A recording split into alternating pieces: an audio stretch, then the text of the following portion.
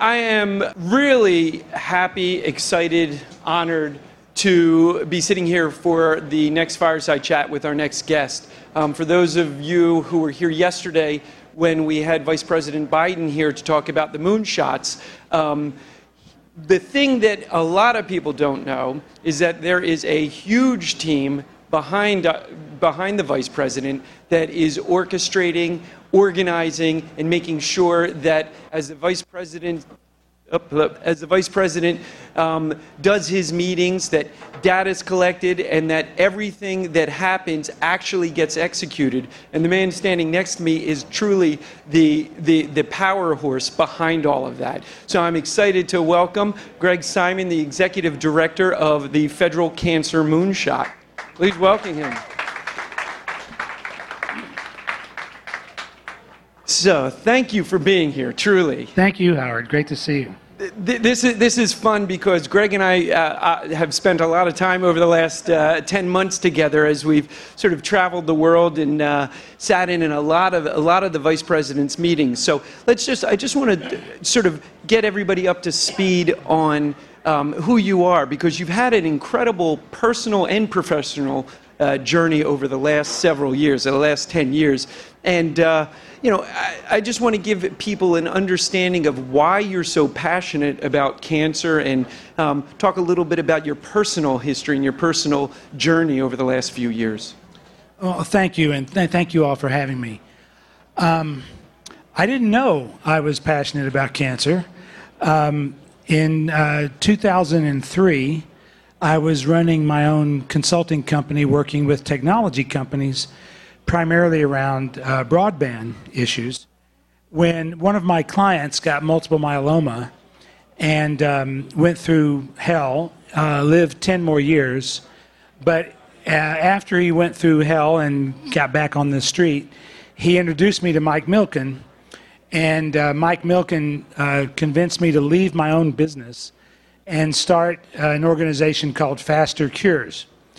In Faster Cures, we weren't about cancer, we were about changing the way we do research across the board. And in the process, we met a lot of incredibly passionate people from all walks of life and all disease groups. And they all had the same problem: culture. It wasn't money, it wasn't the science, it wasn't technology, it was the way people do things. So we started focusing on culture, and 6 years later, the head of Pfizer called me up and said, "We need to change our culture. We want you to come here and reimagine our patient engagement program and our policy." So I went and did that, and when he left, I left, which is always a good idea in a big company. When the CEO who hires you leaves, you need to leave, because the next thing that happens is Max von Sydow comes in and kills everybody in the room, and it's like 3 Days of the Condor, if you've ever seen 3 Days of the Condor.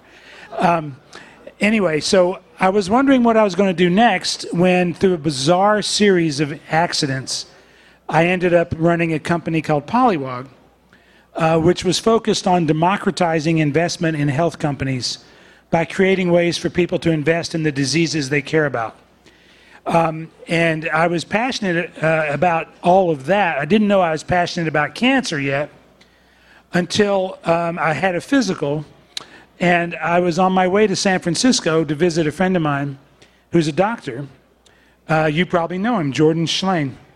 And I'm getting off the plane, and I hadn't gotten the results of my physical yet, and so I called my doctor because he was going to close if I didn't call right away. And he said, your cholesterol's good, your PSA is good, but by the way, you have leukemia. And I said, what do you mean, by the way, I have leukemia? I mean, isn't that the way? Isn't that like in the middle of the way? So a year went by without having to be treated, and then I had a year of chemotherapy 3 days a month, and couldn't have had a better experience if you have to have chemotherapy. I didn't get sick, I didn't get nauseous, I didn't get tired, I didn't miss any work except for the one treatment in the hospital. But at the same time that I was diagnosed with leukemia, a very good friend of mine, 40 years old with 2 young children, was diagnosed with glioblastoma. And I knew that by the time I was done with my chemo that she would be gone. And that's exactly what happened. So this time last year, I finished my last chemo, and she died last February. And that's when I really got passionate about cancer. And right at that time, Vice President Biden's chief of staff called me up and said, we're doing this moonshot thing. We need someone who understands science policy, cancer politics, and has worked in the White House before. And this Venn diagram appeared over my head, and I realized that was me. And somebody said, well, this is what your whole life has led you to. And I said, well, yeah, but that could be on my tombstone, too. So that's when I first met Vice President Biden. I had not met him before. And it's been the journey of a lifetime this 1 year, and it has been an incredible experience getting to know him, getting to know Howard, and getting to know people all over the world who care about cancer, many of whom are here today. So you never know what life will lead you to be passionate about. This was a pretty straight line for me. Absolutely. The interesting thing, you sort of brushed over quickly the Faster's Cure, but as the director and one of the co-founders of Faster Cures, you were truly one of the original disruptors of healthcare and of foundations. You basically called people out and said, wait a second, this isn't the way to raise money and spend the money. You're putting it to administration and into your own pockets, and you're not actually helping people. So I think that one of the circles of the Venn diagram should also be that you know how to disrupt and change an industry for the better. I was going to say, so can you tell us just a little bit about Faster Cures and about the resistance that you sort of had to go up against to make Faster Cures what it was, and whether that was a big success and a change in an entire industry? Well, first, I'm in my car, and my cancer patient client calls me and says, will you talk to Mike Milken? He's got a job for you. And I said, well, I've got a job. And he said, but he wants to talk to you about this new idea he has for a nonprofit. And I thought he meant he was going to set me up a few weeks later. So I said, well, of course I would talk to Mike Milken. And so he says, well, I've got him on hold. And so I'm in my car waiting for my kids at a train station from a class trip. And here's Mike Milken asking me about my family and my life. And why don't you come to New York and have lunch with me? So I did. And in the middle of this 3-hour lunch, he said something that turned everything for me. And I'm talking to one of the most important people in the history of American innovation, who's wealthy and who was supposed to be dead 20 years ago from cancer. And he said, my only scarce resource is time. And that really punched me right here. And I thought, okay, I got to do this. So what was this? So I'm sitting there by myself at a desk starting it. And I said, how do I do this? How do I change the culture of research? And I thought, well, somebody's changing it already. I just have to find them. So we started putting meetings together of people that I read about that were doing innovative things and inviting people from completely different disciplines and diseases to meet with those people. And all of a sudden, this great thing started happening where people who never go to each other's conferences were in the same room.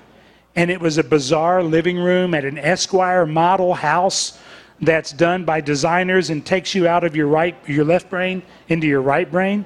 And you have David Baltimore sitting on a zebra skin couch. Changes the conversation.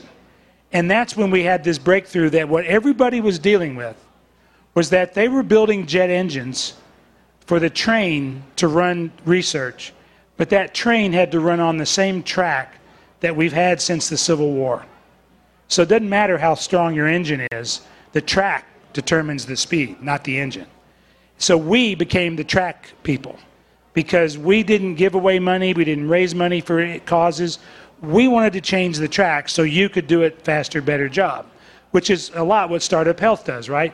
They help change the environment for what you're doing. So that led to starting to do real things to deal with the relation with philanthropists, the relation with VCs, the relationship with universities, the relationship with the government, all the things that help people back. And we did these every quarter. We'd pick a different problem and invite people in to help solve it. And finally, one philanthropist stood up one day. This was a great moment and said, I have no idea where to put my money when I care about a disease. Because being a philanthropist, talking to a foundation, is like dating. Everybody's lying. I'm telling them I'm not going to interfere with their work, and I am. They're telling me they're on the verge of a breakthrough, and they're not. It's not till you get married you find out what the deal is. How do we figure that out? So we started a program to advise philanthropists on where to put their money based on the mission of the people working in a given disease and how congruent their actual activities were with the mission. So if they say they're doing the genetics of Alzheimer's, we would look at their grants, their board, their employees, their network, and say, did you really do that, or are you doing something else? And then make that report available to the world and help people figure out where to put their money. And that's what made Faster Cures grow, was because we started adding value to the community and value to the philanthropy community, and then it became a real engine of cultural discussion and cultural change. It's amazing. So, as you mentioned before, everybody sort of says that due to your past experiences, your journey was leading you to to run the moonshot. And it sounds like the experience that you had, and I love the analogy of it doesn't matter how fast the jet engine is or what your hopes for the jet engine. If it's running on the tracks that the train ran on, that's your limit. How has the past experience of working with Faster Cures prepared you for the moonshot, and what similarities do you see currently within academics, within healthcare, within all of the stakeholders that are trying to participate in the cure of cancer? Do you see a lot of similarities in the fact that it doesn't matter what they're saying, there's only so fast that they can go? Yeah. Well, if you think that patients are not at the center of things now, you should have seen it in 2003. It was a big deal to tell people you need to put the patients in the room when you design a clinical trial. You need to put the patients in the room when you're discussing your next drug development project. That just wasn't done. When I was at Pfizer in 2009, we brought rheumatoid arthritis patients in to meet the bench scientist. Two things came out of that meeting. Three things. Number one, they had never met anybody with the condition. Number two, they all said we had no idea how painful it was for people to give themselves an injection. And number three, they said we had no idea how many people can't afford this. So putting patients at the center was the first thing we did at Faster Cures, and it's the first thing we did at the Moonshot. It's the very first thing. And the second thing was the culture of sharing doesn't happen by default. In fact, it never happens by default. It has to be designed.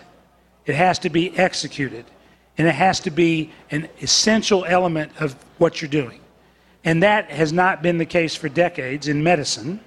And that's what the vice president really focused on, was we can use big data to save lives, but the data we have isn't big.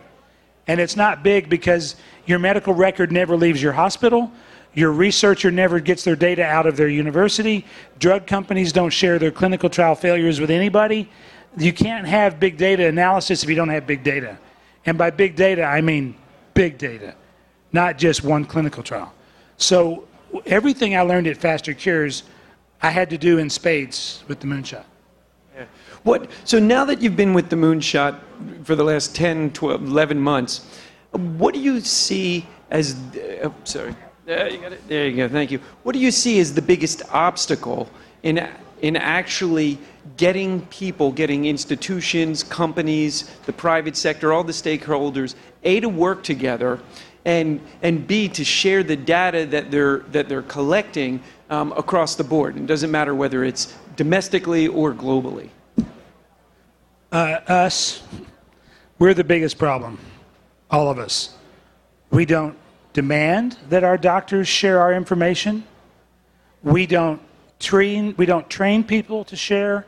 We don't reward them for sharing.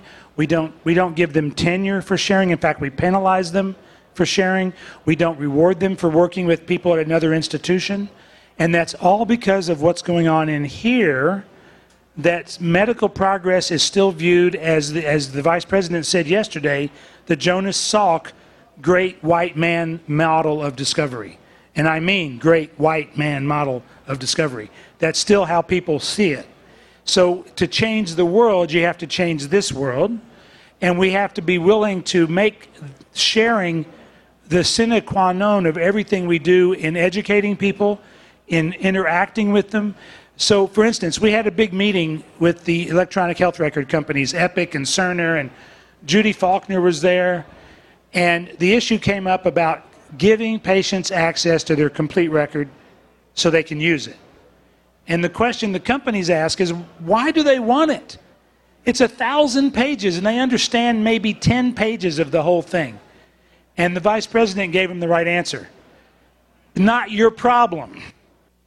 I might want to nail it to the wall at my house. That's my business, and it's my data. So quit asking me why I want it. Just tell me you're going to give it to me now, cheap. And let me do what I want with it. Sure, I don't understand 90% of it, but the people I'm going to give it to understand it. The researchers understand it. My doctor understands it. It's not your business to ask me why I want what is mine. Just give it to me. And by the way, collect it in a way that makes sense at the beginning, instead of saying, well, we can't interoperate because we didn't design our system to interoperate. Well, we gave you $30 billion in the Economic Recovery Act for people to buy your system, change your system. You can do it.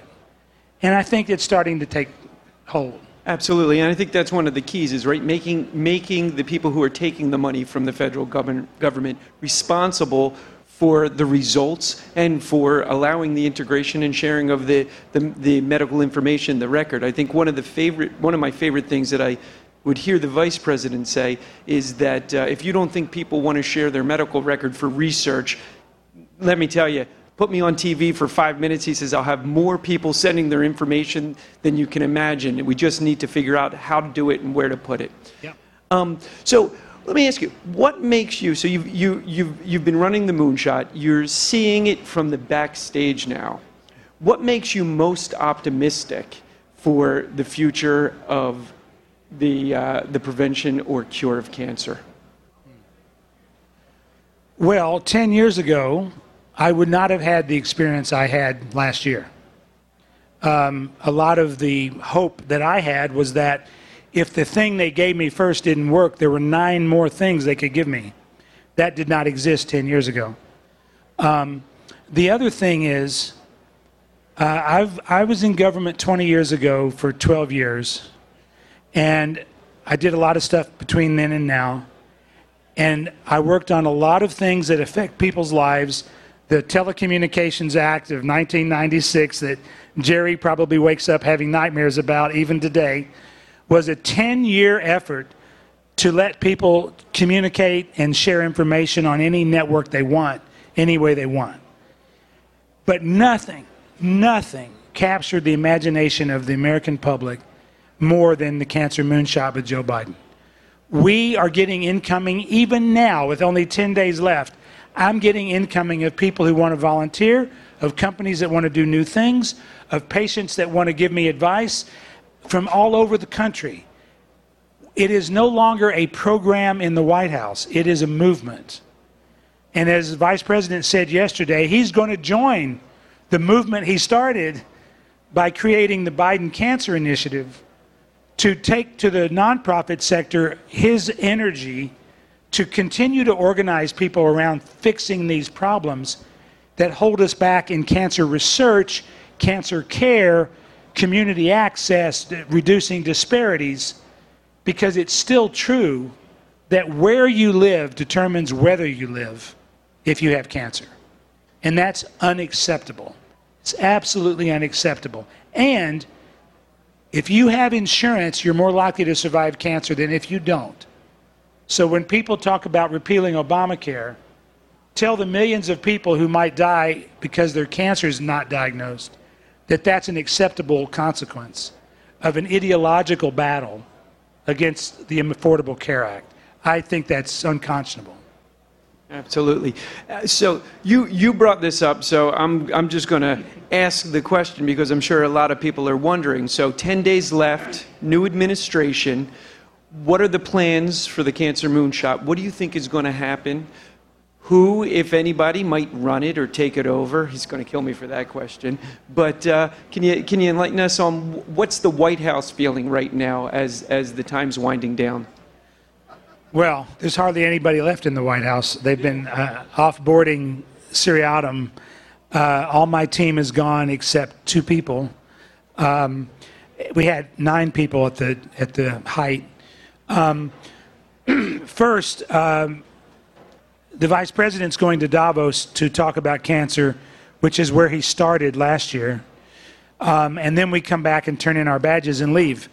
And we will continue, we people who've been working on the Moonshot, will continue to support him formally or informally around the cancer initiative to set up this new nonprofit. But most importantly, this was never an activity that depended on an office in the White House. It depended on a person in the White House, and that person was Joe Biden. So if he continues to do this, there will continue to be a moonshot, whatever they call it. The agency activities that we created and provoked continue. They're run by career people. They have money. It's mission related. Unless someone comes in and says, stop trying to cure cancer, they'll keep going. I hope the jury is not out on that one. The private sector is taking their challenge very seriously. They're going to keep going. Patients are going to keep going. So we won't have the imprimatur of the White House, but as I told Vice President, people didn't follow you because you're the Vice President. They followed you because of your authenticity in this arena and because of your personal experience and because you are devoting your life to giving them hope. That is why they're following you, and that continues no matter whether you're in office or you're not in office. So, that's so true. So your experience with Vice President Biden, if you go back to, you worked with Al Gore, then you work with Mike Milken, now you're working with Joe Biden. Some incredible leaders that you've had truly the honor, the pleasure to work with on a very intimate and personal level. Are there any common themes that you see that these leaders all have? The way they treat people, the way they think about things, the way they execute? Those are 3 very, very different people. But if I had to say one thing they have in common, and they express it differently, it is an incredible passion for what it is they're doing. They're not doing it for other reasons. They're doing it for the thing itself. You may not think Al Gore is a passionate person, but if you've ever seen him live talk about climate change, you know he's a passionate person.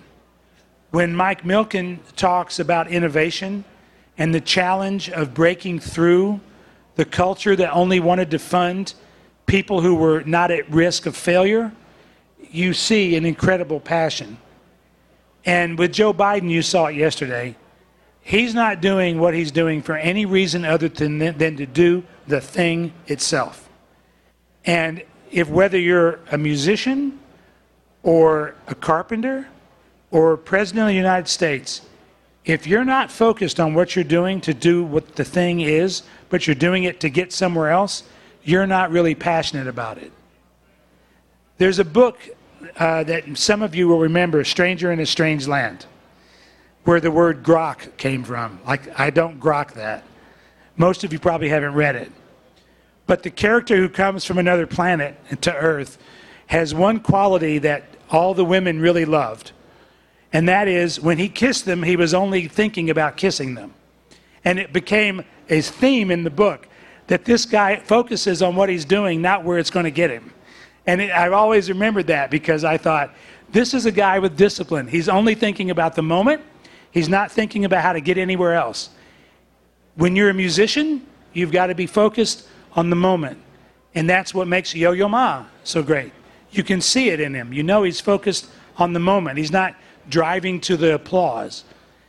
That's a trait that successful people all have, and it's one that I've been able to observe close up, and it's really great. The other thing about Joe is it's nice to work for someone whose net worth is much closer to mine. I don't know if that's a good. No, I'm going to leave that. It's what it is. I'm not It even is going what to it comment is. on that. But it's a perfect transition for when you talk about the passion, and whether it's with these leaders or certainly we see it with our health transformers. Everybody has a story, but the real key to the transformation of healthcare is the passion, is you're doing it for the right reasons. You want to see a change. You know there needs to be a change. What advice, because I get this all the time, what advice would you have for entrepreneurs, for the companies that are out there that are both in the cancer space, trying to do the cancer moonshot or other moonshots, to get involved either with the cancer moonshot, the federal moonshot, how to get involved with once the Biden Cancer Initiative starts, or even just get involved with NIH and some things at the White House? Well, I would give anybody who wants to help deal with cancer and deal with the moonshot the same request that we gave the task force. You know, I'm sitting in a room with 20 agencies. They're thinking very programmatically, and they gave us a PowerPoint of all their programs and what they thought it meant to do moonshot things. And it generally meant do 10% more. And I'm looking at these slides where they want to do 10% more. And I thought, okay, we got to start it from the beginning. So I asked them to do two things. Number one, look at the work you're doing and figure out where it touches a patient on their journey, from prevention to detection, diagnosis, treatment, and survivorship. Figure out where your agency, whether you're NASA, the VA, the National Endowment for the Arts, DOE, DOD, where do you touch patients and how do you impact them today? Figure out how to double that impact in half the time. That's number one. Number two was look around the room of all these other agencies and find one you've never worked with and do something together. So, NCI partnered with NASA. The VA is partnering with the National Endowment for the Arts. The DOD is working with IBM and the VA. And you might think, well, surely the DOD and the VA work together a lot. No. So all of a sudden, people were talking, the Patent Office, coordinating with the National Cancer Institute to monitor new patent applications to see which funded programs in the government were most productive in leading to new patents. They'd never done that before. So everybody had a role to play with a new partner, but always with the goal of changing the way they impact patients on their journey to double their impact in half the time. And that's what I would tell anybody. When people call me up and they say, we're technology company number 33, how can we help the moonshot? I say, well, I can't tell you your business, you know it better than I do. But you come back and tell me how you affect patients today and how you want to double that in half the time. If you need help, if you need partners, if you need visibility, we'll help you. And that's what I think we could do the best. That's absolutely awesome. So I'm going to open it up, if it's okay, just to a couple questions. I know a lot of people have asked, very specific things about the moonshot and some general things about what's going on in the White House. So are there any questions out there? Hi, Greg. Over here. Oh, hey, Alex. Hey. Go figure, he knows it. My question for you is, what's the one thing, you just had 11 months, you accomplished a ton, and your team accomplished a ton. What's the one thing that you still wish you could have gotten to that you hope to see happen once you leave? There are two things. One is the role of nutrition in prevention and treatment of cancer. That's a hard one to tackle quickly with the definition. We've been working on that forever. I saw Dean Ornish somewhere here. Nobody knows that issue better than Dean, and he'll tell you it's a multi-year fight to change anything. The second one was drug access and affordability, and that's something the Vice President is going to, as we announced, is going to make one of the focuses of the initiative, not because it's a moral issue. It's a financial issue that requires innovation financially to let everybody who needs a life-saving drug have access to that drug while you're rewarding innovation. The health network, the health system, has never been set up to help people hedge their liabilities and bring their future benefits into the present. And so when there's a life-saving drug, all you read about is it costs too much, even though it cures some people. So that is not a moral issue. That is a financial system issue. But health is unique in that farmers know more about futures markets than CEOs of drug companies and insurance companies. So farmers know how to balance their ups and downs over their lifetime. Insurance companies and pharma companies don't. And the people who lose are the patients. That's got to change. Can I ask, is there a lot of resistance from the pharma companies when you start to talk about how to balance that out and how to make sure that there's access to all medicines for all people? No, because any conversation that says they're not the whole problem is better than the conversation they've been having. You know, the Martin Shkreli's of the world, the EpiPens of the world, that's a unique problem. But the day-to-day problem that a drug is too expensive for someone, they have to choose between putting their family in bankruptcy or hospice, happens every week. That is the problem, and it's not all the drug company's problem. It's the pharmacy benefit manager, it's the insurance company, it's the provider. And then when you get down to the copay level, you find that the whole system is perverse. People are asked to pay more for a better drug and less for a less good drug because that's the way the system has set it up. That is the enemy. It is not that you need to demonize the innovator. You need to rationalize the system. Remember when Google did their IPO and they did a Dutch auction? A Dutch auction, you set the price that allows the most people to participate. That's not what we do in medicine. We set the price, and if you lose 10% of the people, that's too bad. Well, what price do you need to set to get 99% of the people? That's what we have to figure out.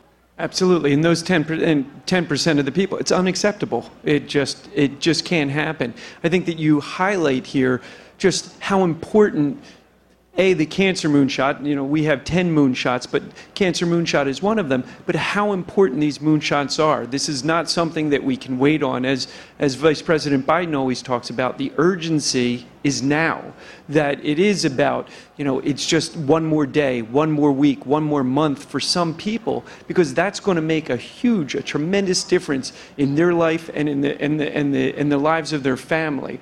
So there was a question back here somewhere. Yes. Thank you. Hi, I'm Jen Horenjeff, consultant in patient engagement and experience. And incidentally, I was one of those RA patients that went in and talked to Pfizer. Cool. So good to see you. I'm wondering what you feel like with your experiences are some of the biggest barriers that companies or organizations have towards engaging patients earlier on to get those insights, and how do you convey the value proposition that engaging patients has? So I was at Pfizer and they said, okay, we need you to do patient engagement. I said, well, what is patient engagement? And they said, well, you should talk to all of our patient engagement people and see what's missing. So I did. I talked to people for 6 weeks. I talked to scores of people. Now imagine a circle. And this half of the circle is their view of the patient journey. It starts with self-suspicion. I'm peeing too much. I can't get hard. I seem to have weird pain in my joints. Maybe I need Viagra or some other drug. So you suspect you have a problem and you go to the doctor, he confirms it, you get a prescription, and then they have a marching army to keep you getting that prescription filled. That was the patient journey that I discovered when I interviewed 100 people at Pfizer. And I realized if I tried to interfere with their view of that part of the journey, they'd smother me in my sleep. Because these are people who are promoting engagement and adherence, right? Well, my view of the patient journey, which I started at Pfizer, was unmet need that's already expressed by the patient, not by the company. Research into that need, clinical trials that are patient-friendly, that's focused on what patients view as a better situation, and then the development of a therapy that's patient-friendly. Nobody was working on that side of the equation. So how do you do that? So we started two things at Pfizer, and these may sound trivial, but nobody was doing them in the entire industry. Thank you letters to people in clinical trials. They serve the country as much as soldiers do. Their life is on the line for other people, and people die in clinical trials. So we started sending thank you notes. Secondly, this is old news to you, but getting feedback after the trial from patients was not being done. 150,000 patients a year, and nobody ever talked to them. They just looked at their medical records. So we invited the patients to opt into a network with Pfizer to answer a survey about their experience, whether they would do it again, whether they want a family member to do it, was their health care better or worse under the trial, how did they feel about the trial, and to give them more data about the trial. Nobody in the industry was doing those two things. So that was the beginning of really engaging patients around my half of the patient journey. The other half takes care of itself. I just want to also just mention, because clinical trials are so important in what we're trying to accomplish with the Cancer Moonshot. Can you just talk briefly, just what's the percentage of people that actually participate in clinical trials, and where do we need to go with that? Well, in children, because most cancer patients who are children get treated in clinical trials, because of the unique nature of pediatric cancers, they don't form the same way adult cancers do. It's over 90%. In adults, it's 4%. There are lots of reasons for that. You don't know how to get into a trial. Your doctor discourages you from going into a trial. You have to commute 5 hours each way to go to a trial, as my friend with glioblastoma did from New York to Boston. Why do you need to go from New York to Boston to do a trial? Isn't there somebody in New York who could administer the therapy the same way they do at Dana-Farber? That's not the way the culture's set up. The other thing is, if you have a standard therapy, I had a standard therapy, so I wasn't going to go into a trial. My doctor would have felt that was unethical to put me in a trial when I had a standard therapy. So, but the biggest problem, and this is where Alex, who asked the first question, and her team really helped us, it was hieroglyphics to find a trial. ClinicalTrials.gov was indecipherable. So we asked a group of really smart people who understand user experience to redesign the cancer trial site so you could put in real words and a zip code and find a trial for you. And now they're doing the same thing for ClinicalTrials.gov. It sounds simple. In health, nothing is simple. Yes, sir. Yep. Either one. Good. Sure. Hi, Greg. Thanks for your great work. Hey, Dan. You mentioned the critical elements of data sharing and unlocking from academia, pharma, AMRs. What have you learned that has helped unleash the data sharing, or what hasn't worked and what could apply to other moonshots?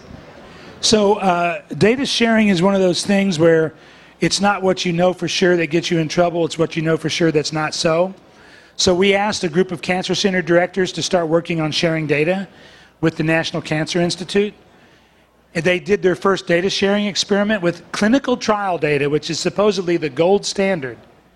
Tower of Babel. Tower of Babel. They got all together and they said, none of these data sets can talk to each other. None of them even make sense to other people. So that was a wake-up call to them that what they thought was true, that they could share data and they would share data, the way they collect the data makes it so much more difficult, which is why data standards have got to happen in medicine the way they happen in other industries. The good news is I get calls literally every week from people developing technological solutions to merge diverse data sets and make sense of them. And they're doing that. One person said they put together a data set on pancreatic cancer. The Cancer Genome Atlas has, I think it was 400 pancreatic cancer patients' data. Their data set had over 1,000. They showed it to some pancreatic cancer doctors. One of them started crying because they had never seen that big of a data set in pancreatic cancer, and they learned something really, really important. This is got to happen so much faster than it's happening. It's going to be a technological solution. The technology will solve it faster than the culture will solve it because our culture is way too slow. Someone's going to say, hey, we can be the motif or the mint of health data, and no matter where your data is, we'll pull it together, we'll normalize it, we'll make it functional for you, and if the big institutions don't want to do it, somebody else will do it, and they'll be way behind. Thank you. Rodrigo Martinez with Veritas Genetics. Greg, I'm a fan, so thank you. Unfortunately, I think sometimes it's not always people like you that allow for these projects to work, right? So just quickly, 5 times I tried to work with friends of mine that were at Pfizer from different departments while I was at IDEO in my previous life to try to improve patient engagement. And 5 times legal shut down those possibilities. So I'm not picking on Pfizer because Pfizer, it's not very different in many other players. So the question to you now is, on the moonshot, how do you deal with the legal departments that often in many of these other stakeholders actually have a way to either accelerate and support or shut down many of these important possibilities? Right. Brute force. There's no persuading your legal department. You tell them, this is our problem. What is the solution? And no is not the answer. Legal departments totally misunderstand HIPAA, so people use HIPAA as an excuse all the time. They worry about liability even when the patients are begging them for the information, so they'll work with them, not work against them. A lot of people say, well, we don't want to ask the patients about their clinical trial experience because what if it wasn't good? What company can succeed if they don't get feedback of people who don't like them? So it's leadership. It's all about leadership. If the CEO doesn't have the culture of sharing and openness, then the legal department will reflect whatever they do have. And if they have it, they have to go down to the lawyers and say, your job is to tell us how to do it, not that we can't do it.